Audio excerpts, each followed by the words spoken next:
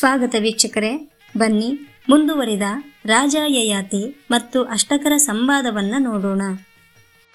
ಅಷ್ಟಕನು ಪ್ರಶ್ನಿಸುತ್ತಾನೆ, ಜೀವರು ಮಾಡಿದ ಯಾವ ಪಾಪದ ಕಾರಣದಿಂದಾಗಿ ಮೇಲಿನ ಲೋಕದಿಂದ ಕೆಳಗೆ ಬೀಳುತ್ತಿರುವ ಇವರನ್ನು ಭಯಂಕರವಾದ ತೀಕ್ಷ್ಣವಾದ ಕೋರೆದಾಡಿಗಳನ್ನು ಧರಿಸಿರುವ ಭೌಮರಾಕ್ಷಸರೆಂಬುವರು ಹಿಂಸಿಸುತ್ತಾರೆ? ಅಷ್ಟು ಮೇಲಿನಿಂದ ಜೀವರು ಕೆಳಕ್ಕೆ ಬಿದ್ದರೆ ನಾಶವಾಗುವುದಿಲ್ಲಬೇಕೆ? ಈ ಜೀವರಿಗೆ ಇಂದ್ರಿಯಗಳ ಸಂಬಂಧವು ಹೇಗೆ ಕಲ್ಪಿತವಾಗುತ್ತದೆ? ಈ ಜೀವರು ಗರ್ಭಕೋಶವನ್ನು ಪುನಃ ಹೇಗೆ ಸೇರಿಕೊಳ್ಳುತ್ತಾರೆ? ಯಯಾತಿಯು ಉತ್ತರಿಸುತ್ತಾನೆ, ಮೇಲಿನಿಂದ ಕೆಳಕ್ಕೆ ಬೀಳುವಾಗ ಜೀವನು ಸೂಕ್ಷ್ಮ ರೂಪದಲ್ಲಿದ್ದು ಜಲರೂಪವಾಗಿರುವನು. ನೀರಿನ ರೂಪವಾಗಿರಲು ಕಾರಣವೇನೆಂದರೆ ಕೆಳಗೆ ಬೀಳುವ ಜೀವನು ದುಃಖಿಸುತ್ತಾನಲ್ಲವೇ? ಆದುದರಿಂದ ದುಃಖಸೂಚಕವಾದ ಅಶ್ರುವಾಗಿ ಜೀವನು ಉಳಿಯುವನು. ನೀರು ಔಷಧಿ ಲತೆಗಳ ಮೇಲೆ ಬಿದ್ದಾಗ ಔಷಧಿ ಲತೆಗಳು ಅದನ್ನು ಹೀರಿಕೊಳ್ಳುವವು. ಮಾನವನಾಗಲಿ ಪಶು ಪಕ್ಷಿಗಳಾಗಲಿ ಆ ಔಷಧಿ ಲತೆಗಳನ್ನು ಸೇವಿಸುವುದರಿಂದ ವೀರ್ಯವು ಉತ್ಪನ್ನವಾಗುವುದು. ಆ ವೀರ್ಯವು ಋತುಕಾಲದಲ್ಲಿ ಸ್ತ್ರೀಯರಲ್ಲಿ ಸೇರಿದರೆ ಗರ್ಭವು ಉತ್ಪನ್ನವಾಗುವುದು. ಆದರೆ ಜೀವನಿಗೆ ಇಷ್ಟೊಂದು ಅವಸ್ಥಾಭೇದಗಳಿದ್ದರೂ ಅವನ ಕರ್ಮಗಳು ಅವನನ್ನು ಅಂಟಿ ಬರುತ್ತವೆಯೇ ಎಂಬ ಸಂಶಯವು ಮೂಡುವುದಲ್ಲವೇ? ಯಾವುದಾದರೂ ಒಂದು ಬೀಜವನ್ನು ತೆಗೆದುಕೊಳ್ಳೋಣ. ಅದರಲ್ಲಿ ಯಾವ ವಾಸನೆಯೂ ಇರುವುದಿಲ್ಲ. ಆದರೆ ಅದನ್ನು ಭೂಮಿಯಲ್ಲಿ ಹಾಕಿದ ನಂತರ ಗಿಡವು ಬೆಳೆಯುತ್ತದೆ.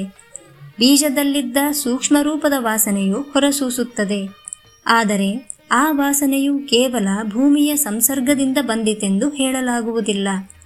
ಪ್ರತಿಯೊಂದು ಹೂವಿಗೂ ಒಂದೇ ವಿಧವಾದ ವಾಸನೆಯು ಇರಲಾರದಲ್ಲವೇ? ಆದುದರಿಂದ ಸೂಕ್ಷ್ಮರೂಪವಾಗಿರುವ ಬೀಜದಲ್ಲಿ ಅದರ ನಿರ್ದಿಷ್ಟ ವಾಸನೆಯೂ ಇರುವುದೆಂಬುದು ನಿಶ್ಚಯವಾಯಿತಲ್ಲವೇ? ಅದೇ ರೀತಿಯಾಗಿ ಸೂಕ್ಷ್ಮರೂಪದಲ್ಲಿರುವ ಜೀವನನ್ನು ಅವನ ಕರ್ಮಗಳು ಎಡೆಬಿಡದೆ ಅಂಟಿರುತ್ತವೆ. ಅವನ ಕರ್ಮಾನುಸಾರವಾಗಿ ಅವನು ಮಾನವರಲ್ಲಿ, ಚತುಷ್ಪಾದಿಗಳಲ್ಲಿ, ದ್ವಿಪಾದಿ, ಷಟ್ಪಾದಿ, ಅಷ್ಟಪಾದಿ, ಅನೇಕಪಾದಿ ಮುಂತಾದ ಯೋನಿಗಳಲ್ಲಿ ಹುಟ್ಟಬೇಕೆಂಬ ನಿಯಮವಿರುತ್ತದೆ. ಅದರಂತೆ ಪ್ರಪಂಚದ ಸಕಲ ಪ್ರಾಣಿಗಳು ಹುಟ್ಟಿ ಸಾಯುತ್ತವೆ. ಅಷ್ಟಕನು ಪ್ರಶ್ನಿಸುತ್ತಾನೆ, ತಂದೆಯೇ, ನಾವೆಲ್ಲರೂ ನಿನ್ನನ್ನು ಕ್ಷೇತ್ರಜ್ಞನೆಂದು ತಿಳಿಯುವೆವು. ನೀನು ವಿಶದಪಡಿಸಿದಂತೆಲ್ಲ ನಮ್ಮ ಸಂಶಯಗಳು ಹೆಚ್ಚುತ್ತಲೇ ಹೋಗುತ್ತವೆ. ಸೂಕ್ಷ್ಮರೂಪದಲ್ಲಿರುವ ಜೀವನು ಪುನಃ ಗರ್ಭದಲ್ಲಿ ಪ್ರವೇಶಿಸಿ ಹೊರಬರುವಾಗ ತಾನು ಹಿಂದಿನ ಜನ್ಮದಲ್ಲಿದ್ದ ರೂಪವನ್ನೇ ಧರಿಸುತ್ತಾನೆಯೋ ಅಥವಾ ಬೇರೆಯ ವಿಧವಾದ ರೂಪವು ಬರುವುದೋ? ರೇತಸ್ಸಿನಲ್ಲಿ ಲುಪ್ತವಾಗಿರುವ ಅಂಗಾಂಗಗಳು ಹೇಗೆ ಸ್ಪಷ್ಟವಾಗುವವು? ಮತ್ತು ಕಿವಿ, ಕಣ್ಣುಗಳೇ ಮೊದಲಾದ ಇಂದ್ರಿಯಗಳಿಗೆ ಗಂಧ, ರಸ, ಗ್ರಹಣ ಶಕ್ತಿ, ಶ್ರವಣ ಶಕ್ತಿ, ದರ್ಶನ ಶಕ್ತಿ, ಸ್ಪರ್ಶನ ಶಕ್ತಿಗಳು ಹೇಗೆ ಉಂಟಾಗುವವು? ಯಯಾತಿಯು ಉತ್ತರಿಸುತ್ತಾನೆ, ಪುಷ್ಪರಸದಿಂದ ಕೂಡಿರುವ ರೇತಸ್ಸನ್ನು ವಾಯುವು ಋತು ಸಮಯದಲ್ಲಿ ಸ್ತ್ರೀಯರ ಗರ್ಭದೊಳಕ್ಕೆ ಸೆಳೆಯುತ್ತದೆ. ಆ ನಂತರದಲ್ಲಿ ಅದೇ ವಾಯುವು ಗರ್ಭಗತವಾದ ರೇತಸ್ಸನ್ನು ಅನುಕ್ರಮವಾಗಿ ವೃದ್ಧಿಪಡಿಸುತ್ತದೆ. ಜೀವನ ಸೂಕ್ಷ್ಮರೂಪದಲ್ಲಿರುವ ಆ ರೇತಸ್ಸು ಪ್ರಾಣಿಗಳಲ್ಲಿ ಅಥವಾ ಮನುಷ್ಯರಲ್ಲಿ ಸೇರಬೇಕಾದರೂ ಅದು ತನ್ನ ಹಿಂದಿನ ಕರ್ಮಫಲಾನುಸಾರವಾಗಿಯೇ ಸೇರುತ್ತದೆ. ಸೂಕ್ಷ್ಮ ರೂಪವಾದ ರೇತಸ್ಸು ಗರ್ಭದಲ್ಲಿರುವಾಗ ಅನುಕ್ರಮವಾಗಿ ಯಾವ ಯಾವ ವಿಕಾರಗಳನ್ನು ಹೊಂದುವುದೆಂಬ ವಿಷಯವಾಗಿ ನಿರುಕ್ತವನ್ನು ತಿಳಿದವರು ಹೀಗೆ ಹೇಳುತ್ತಾರೆ.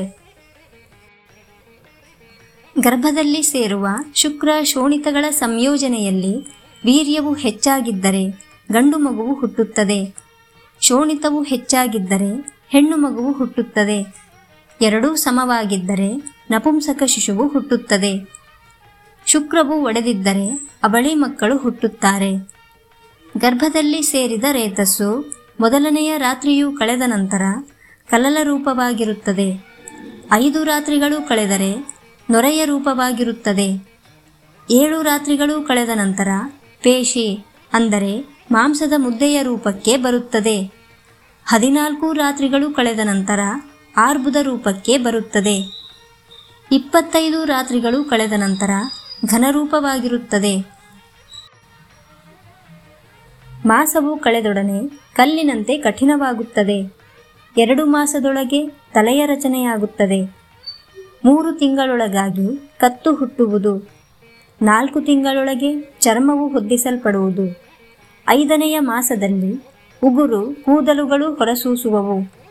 6ನೆಯ ಮಾಸದಲ್ಲಿ ಮುಖ, ಕಣ್ಣು, ಮೂಗು, ಕಿವಿಗಳ ರಚನೆಯಾಗುವುದು. 7ನೆಯ ತಿಂಗಳಲ್ಲಿ ಚಲನ ಸಾಮರ್ಥ್ಯವು ಬರುವುದು. 8ನೆಯ ತಿಂಗಳಲ್ಲಿ ಬುದ್ಧಿಯ ಸಂಯೋಗವಾಗುವುದು. 9ನೆಯ ತಿಂಗಳಲ್ಲಿ ಚೇತನನು ಸರ್ವಾಂಗಪೂರ್ಣವಾಗುತ್ತಾನೆ. ಬುದ್ಧಿಯ ಸಂಯೋಗವಾದಂತೆ ಸಕಲೇಂದ್ರಿಯಗಳು ಚೇತನಗೊಂಡಂತೆ ತಮ್ಮ ತಮ್ಮ ಶಕ್ತಿಯನ್ನು ಪಡೆದುಕೊಳ್ಳುವವು. ಬಳಿಕ ಮನುಷ್ಯನು ಎಲ್ಲ ಅವಯವಗಳನ್ನು ಪಡೆದುಕೊಂಡು ಹುಟ್ಟುತ್ತಲೇ ತನ್ನೆರಡು ಕಿವಿಗಳಿಂದಲೂ ಶಬ್ದವನ್ನು ಕೇಳುವ ಸಾಮರ್ಥ್ಯವನ್ನು ಪಡೆಯುತ್ತಾನೆ. ಕಣ್ಣುಗಳಿಂದ ಹೊರಗಿನ ದೃಶ್ಯಗಳನ್ನು ನೋಡುವ ಸಾಮರ್ಥ್ಯವನ್ನು ಪಡೆಯುತ್ತಾನೆ.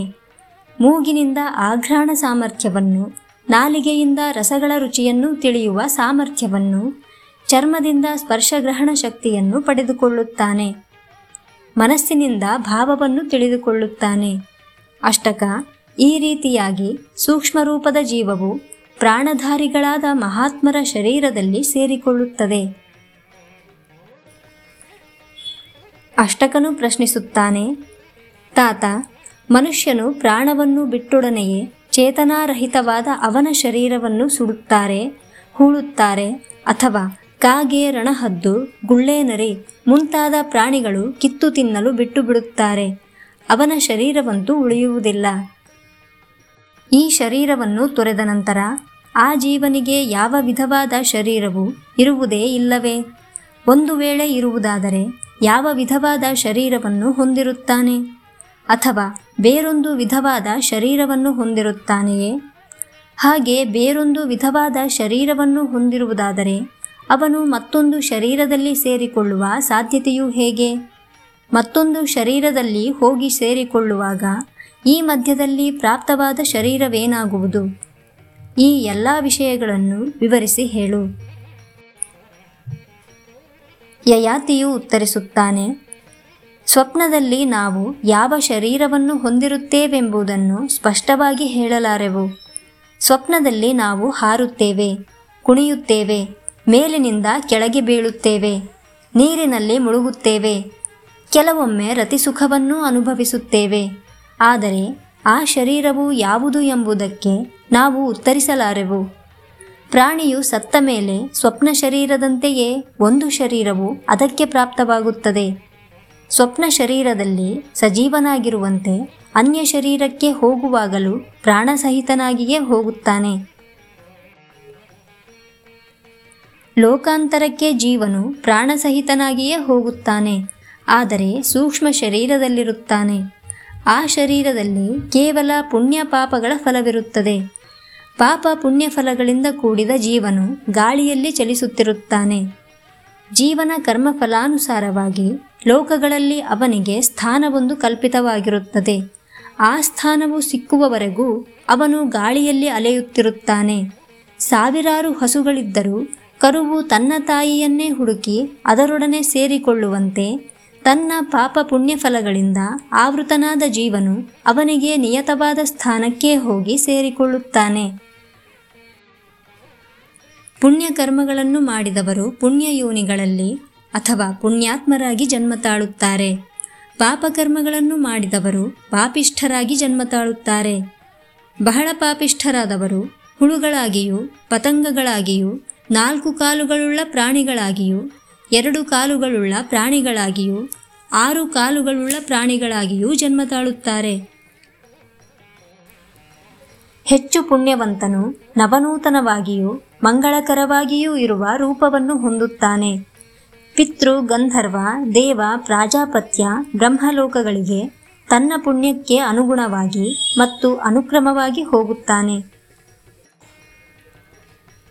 ಸುಂದರವಾದ ಅಥವಾ ಸ್ವಚ್ಛವಾದ ಆಚರಣೆಯುಳ್ಳವರು ಅಥವಾ ಪುಣ್ಯವಂತರು ಈ ಲೋಕದಲ್ಲಿ ಸುಂದರವಾದ ಅಥವಾ ಪರಿಶುದ್ಧವಾದ ಬ್ರಹ್ಮಯೋನಿ ಅಥವಾ ಕ್ಷತ್ರಿಯ ವೈಶ್ಯ ಯೋನಿಗಳಲ್ಲಿ ಹುಟ್ಟುತ್ತಾರೆ. ಕುತ್ಸಿತವಾದ ಆಚರಣೆಗಳುಳ್ಳ ಪಾಪಿಷ್ಠರು ನರಕದ ಕಷ್ಟಗಳನ್ನು ಅನುಭವಿಸಿ ನಾಯಿ, ಹಂದಿ, ಚಂಡಾಳ ಇವೇ ಮುಂತಾದ ಕುತ್ಸಿತ ಯೋನಿಗಳಲ್ಲಿ ಹುಟ್ಟುತ್ತಾರೆ. ಯಯಾತಿಯು ಅಷ್ಟಕನಿಗೆ ಹೇಳುತ್ತಾನೆ, ರಾಜಸಿಂಹ, ಹೇಳಬೇಕಾದುದೆಲ್ಲವನ್ನೂ ಹೇಳಿರುವೆನು. ಪುನಃ ಮತ್ತೇನನ್ನಾದರೂ ಕೇಳಬೇಕಾದುದಿದೆಯೇ? ಅಷ್ಟಕನು ಪ್ರಶ್ನಿಸುತ್ತಾನೆ, ತಾತ, ಮನುಷ್ಯನು ಯಾವ ಪುಣ್ಯಕರ್ಮಗಳನ್ನು ಮಾಡಿ ಪುಣ್ಯಲೋಕಗಳನ್ನು ಪಡೆಯುತ್ತಾನೆ? ಮಾನವನು ವಿದ್ಯಾರ್ಜನೆಯಿಂದ ಉತ್ತಮ ಲೋಕಗಳನ್ನು ಹೊಂದಬಲ್ಲನೆ? ಅಥವಾ ತಪಸ್ಸಿನಿಂದ ಪುಣ್ಯಲೋಕಗಳು ಪ್ರಾಪ್ತವಾಗುವವೇ? ಅನುಕ್ರಮವಾಗಿ ಪುಣ್ಯಲೋಕಗಳನ್ನು ಪಡೆಯಬೇಕಾದರೆ ಯಾವ ಮಾರ್ಗವನ್ನು ಅನುಸರಿಸಬೇಕು? ಈ ವಿಷಯಗಳೆಲ್ಲವನ್ನೂ ವಿಸ್ತಾರವಾಗಿ ಹೇಳು. ಯಯಾತಿಯು ಉತ್ತರಿಸುತ್ತಾನೆ, ರಾಜಸಿಂಹ, ಸ್ವರ್ಗದ ಪ್ರಾಪ್ತಿಗೆ 7 ಮಾರ್ಗಗಳಿವೆ ಎಂದು ಸತ್ಪುರುಷರು ಹೇಳುತ್ತಾರೆ. ತಪಸ್ಸು, ದಾನ, ಶಮ, ದಮ, ಲಜ್ಜೆ, ಋಜುತ್ವ ಮತ್ತು ಸರ್ವಭೂತಾನುಕಂಪ.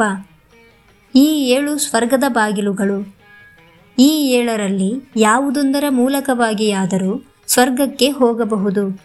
ಆದರೆ ಈ 7 ವಿಧವಾದ ಮಾರ್ಗವನ್ನು ಅನುಸರಿಸುವವರಿಗೆ ಅಹಂಭಾವವಿರಬಾರದು. ಅಹಂಕಾರವೆಂಬುದೇ ಒಂದು ಗಾಢಾಂಧಕಾರ. ಯಾವುದೇ ಮಾರ್ಗವನ್ನೇ ಅನುಸರಿಸಿದರೂ ಈ ಗಾಢಾಂಧಕಾರದಲ್ಲಿ ಸಿಕ್ಕಿಕೊಂಡವರಿಗೆ ಮುಂದಿನ ಹಾದಿಯು ಖಂಡಿತವಾಗಿಯೂ ಕಾಣುವುದಿಲ್ಲ.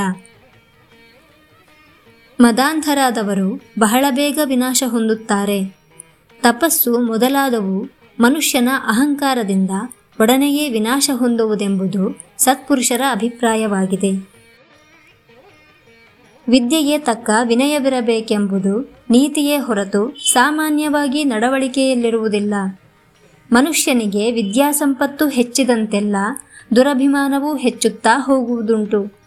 ಯಾವನು ವಿದ್ಯೆಯನ್ನು ಕಲಿತಿರುವುದಕ್ಕಾಗಿಯೇ ಅಹಂಕಾರ ಪಡುವನೋ, ಇತರರು ಬಹಳ ಕಷ್ಟದಿಂದ ಗಳಿಸಿರುವ ಯಶಸ್ಸನ್ನು ತನ್ನ ವಿದ್ಯೆಯಿಂದ ಹರಣ ಮಾಡಲು ಪ್ರಯತ್ನಿಸುವನೋ, ಅಂತಹವನಿಗೆ ಶಾಶ್ವತವಾದ ಪುಣ್ಯಲೋಕಗಳು ಖಂಡಿತವಾಗಿಯೂ ಸಿಕ್ಕಲಾರವು.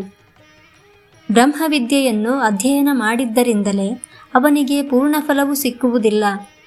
ಸಾಧನೆಯ ಹೊರತಾಗಿ ಬ್ರಹ್ಮವಸ್ತುವಿನ ದರ್ಶನವಾಗುವುದಿಲ್ಲ. ರಾಜಸಿಂಹ, 4 ಕರ್ಮಗಳು ಕರ್ತೃವಿಗೆ ಯಾವಾಗಲೂ ಕೇಳಿದವುಗಳನ್ನು ಕೊಡುತ್ತವೆ. ಯಾವಾಗಲೂ ಅವನ ರಕ್ಷಣೆಯಲ್ಲಿಯೇ ಜಾಗರೂಕವಾಗಿದ್ದು ಅಭಯ ಪ್ರದಾನ ಮಾಡುತ್ತಿರುತ್ತವೆ. ಆದರೆ ಆ 4 ಕರ್ಮಗಳನ್ನು ಅಹಂಭಾವವನ್ನು ತೊರೆದು ಮಾಡಬೇಕು. ಅಹಂಭಾವವನ್ನಿಟ್ಟುಕೊಂಡು ಕರ್ಮಗಳನ್ನು ಮಾಡಿದರೆ ಅಭಯಂಕರಗಳಾಗದೆ ಅದೇ ಕರ್ಮಗಳು ಕರ್ತೃವಿಗೆ ಭಯವನ್ನುಂಟು ಮಾಡುತ್ತವೆ. ಅಗ್ನಿಹೋತ್ರ, ಮೌನ, ಅಧ್ಯಯನ, ಯಜ್ಞ ಇವುಗಳೇ ಉತ್ಕೃಷ್ಟವಾದ 4 ಕರ್ಮಗಳು. ಮಾನಕ್ಕಾಗಿ, ಇತರರನ್ನು ಮೆಚ್ಚಿಸುವ ಸಲುವಾಗಿ ದಾಂಭಿಕವಾಗಿ ಅಗ್ನಿಹೋತ್ರವನ್ನು ಮಾಡಬಾರದು. ಯಾವುದೇ ವಿಧವಾದ ದಂಭಾಚಾರ, ಆಡಂಬರಗಳೂ ಇಲ್ಲದೆ ಸ್ವಾತ್ಮೋನ್ನತಿಗಾಗಿ ಅಗ್ನಿಹೋತ್ರವನ್ನು ಮಾಡಬೇಕು. ಕೇವಲ ಮಾತನಾಡದಿರುವುದರಿಂದ ಮೌನಿಯಾಗಲಾರನು. ಮನಸ್ಸನ್ನು ಮೌನಗೊಳಿಸಬೇಕು. ಬಾಯಲ್ಲಿ ಮಾತ್ರ ಮಾತನಾಡದೆ ಮನಸ್ಸನ್ನು ಅದು ಹೋದೆಡೆಗೆ ಬಿಡುವುದು ಮೌನವ್ರತವೆನಿಸುವುದಿಲ್ಲ. ಬಾಯಲ್ಲಿ ಮಾತ್ರ ಮಾತನಾಡದೆ ಕೈ ಬರವಣಿಗೆ, ಕೈ ಸನ್ನೆಗಳನ್ನು ಮಾಡುವುದು ಮೌನವ್ರತವೆನಿಸುವುದಿಲ್ಲ. ಮನಶ್ಚಾಪಲ್ಯದ ಗತಿಯನ್ನು ಸಂಪೂರ್ಣವಾಗಿ ನಿರೋಧಿಸಿ ಹೃತ್ಕಮಲದಲ್ಲಿರುವ ಪರಮಾತ್ಮನ ಬಳಿಗೆ ಒಯ್ಯುವುದು ಮೌನವ್ರತವೆನಿಸುವುದು. ಬಾಯಲ್ಲಿ ಮಾತ್ರ ಮಾತನಾಡದೆ ಕೈಕರಣ, ಕೈ ಸನ್ನೆಗಳಿಂದ ಲೋಕ ವ್ಯವಹಾರಗಳಲ್ಲಿ ಆಸಕ್ತನಾಗಿ ಮೌನವ್ರತವನ್ನಾಚರಿಸುವುದು ದಾಂಭಿಕವೆನಿಸುತ್ತದೆ. ಇಂತಹ ಮೌನವ್ರತದಿಂದ ಯಾವ ಸಾಧನೆಯೂ ಆಗಲಾರದು. ವಿದ್ಯೆಯನ್ನು ಕಲಿಯುವುದು ಅಹಂಭಾವದ ದಮನಕ್ಕಾಗಿ. ಕಾಮ, ಕ್ರೋಧ, ಲೋಭ, ಮೋಹ, ಮದ, ಮಾತ್ಸರ್ಯಗಳ ನಿಜಸ್ವರೂಪವೇನೆಂಬುದು ವಿದ್ಯಾವಂತನಿಗೆ ಚೆನ್ನಾಗಿ ತಿಳಿದಿರುತ್ತದೆ. ಯಜ್ಞವನ್ನು ಮಾಡುವುದು ಮನುಷ್ಯನಿಗೆ ಅಭಯಂಕರವಾದ ಒಂದು ಶ್ರೇಷ್ಠ ಕರ್ಮ. ಸ್ವರ್ಗಕಾಮನಾದವನು ಯಜ್ಞ ಮಾಡಿ ಸ್ವರ್ಗವನ್ನೂ ಪಡೆಯಬಹುದು. ಆದರೆ ಇತರರ ಅಥವಾ ಶತ್ರುಗಳ ವಿನಾಶಕ್ಕೆಂದು ಯಜ್ಞ ಮಾಡಬಾರದು. ಯದ್ಯಪಿ ಶತ್ರುಗಳ ವಿನಾಶಕ್ಕೆಂದು ಯಜ್ಞ ಮಾಡಿದರೆ ಶತ್ರುಗಳ ವಿನಾಶವಾಗುವುದು ನಿಶ್ಚಯವಾದರೂ ಶತ್ರುಗಳನ್ನು ಕ್ಷತ್ರಿಯ ಧರ್ಮಾನುಸಾರವಾಗಿ ಯುದ್ಧ ಮಾಡಿಯೇ ವಿನಾಶ ಮಾಡಬೇಕು. ಯಜ್ಞ ಯಾಗಾದಿಗಳ ಮೂಲಕ ಶತ್ರು ವಿನಾಶಕ್ಕೆ ಪ್ರಯತ್ನಿಸಬಾರದು. ಆತ್ಮೋದ್ಧಾರಕ್ಕಾಗಿ ಮಾತ್ರವೇ ಯಜ್ಞ ಮಾಡಬೇಕು. ಇತರರ ನಿಕೃತಿಗಾಗಿ ಯಜ್ಞ ಮಾಡುವುದರಿಂದ ಸದ್ಯ ಫಲವು ಕಂಡು ಬಂದರೂ ಕಡೆಯಲ್ಲಿ ಇಂತಹ ಕ್ರಿಯೆಗಳೇ ದುಷ್ಪರಿಣಾಮಗಳನ್ನುಂಟು ಮಾಡುತ್ತವೆ. ಅಷ್ಟಕ ಯಾರೋ ಕೆಲವರು ಇಂದು ನಮ್ಮನ್ನು ಯಾವುದೋ ಕಾರಣಕ್ಕಾಗಿ ಹೊಗಳಿದರೆಂದು ಹಿಗ್ಗಬಾರದು. ಅಂತೆಯೇ ಇಂದು ನಮ್ಮನ್ನು ಕೆಲವರು ಅವಮಾನಿಸಿದರೆಂದು ಕುಗ್ಗಲು ಬಾರದು. ಲೋಕದಲ್ಲಿ ಮಾನಾಪಮಾನಗಳೆರಡು ಕ್ಷಣಿಕವಾದವುಗಳು, ಶಾಶ್ವತವಾಗಿ ಉಳಿಯತಕ್ಕವುಗಳಲ್ಲ. ಸತ್ಪುರುಷರಾದವರು ಸತ್ಪುರುಷರನ್ನು ಗೌರವಿಸುತ್ತಾರೆಂಬುದು ನಿಜ, ಅದು ಅವರ ಸ್ವಭಾವವೂ ಆಗಿರುತ್ತದೆ. ಅದರಿಂದಾಗಿ ನಾವು ಹಿಗ್ಗುವ ಕಾರಣವಿಲ್ಲ.